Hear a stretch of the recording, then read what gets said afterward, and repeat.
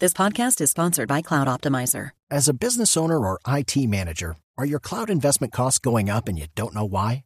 It's time for Cloud Optimizer. As you migrate your business to the cloud, what you're spending and why you're spending it can get a little hazy. But Cloud Optimizer clears up the mystery and puts the cloud to work for you.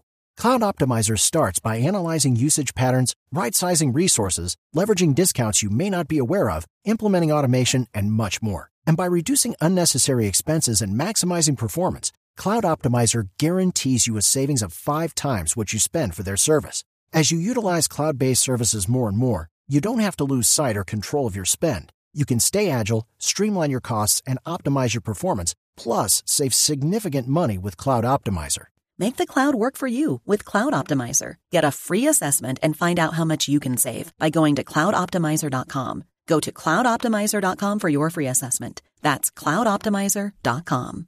Y esta vez, Salman, vamos ¿hasta dónde? China. Hasta China. Sí, señor. Pues resulta que las cámaras de seguridad de un templo budista en una región que se llama Anhui, en China, captaron un ser interdimensional.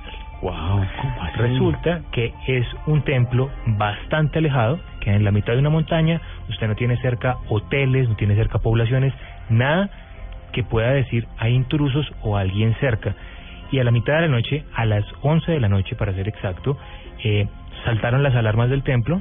Uno de los monjes se paró para apagarlas, porque es habitual que algunas veces algún animal o algo haga que se salten las alarmas.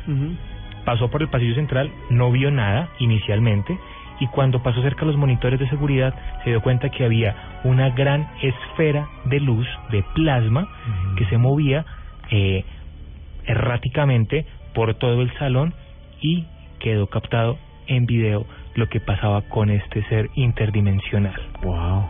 Era bastante claro para ellos y lo entregaron a los medios de comunicación chinos, este video en donde trataban de demostrar que no había absolutamente ninguna manipulación, pero tampoco nada extraño. Es decir, no era un insecto que se acercara a la cámara tapándola, tampoco un dron, como muchas veces lo hemos visto en algunos casos de cosas y luces extrañas que se ven.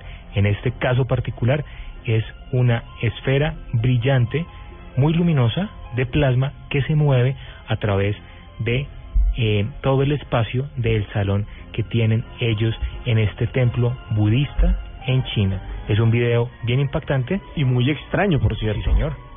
Se ve perfectamente que va caminando y va deambulando por todo este lugar. Sí, señor. Es un video bien impactante. Lo veremos en momentos para que ustedes tomen sus propias conclusiones.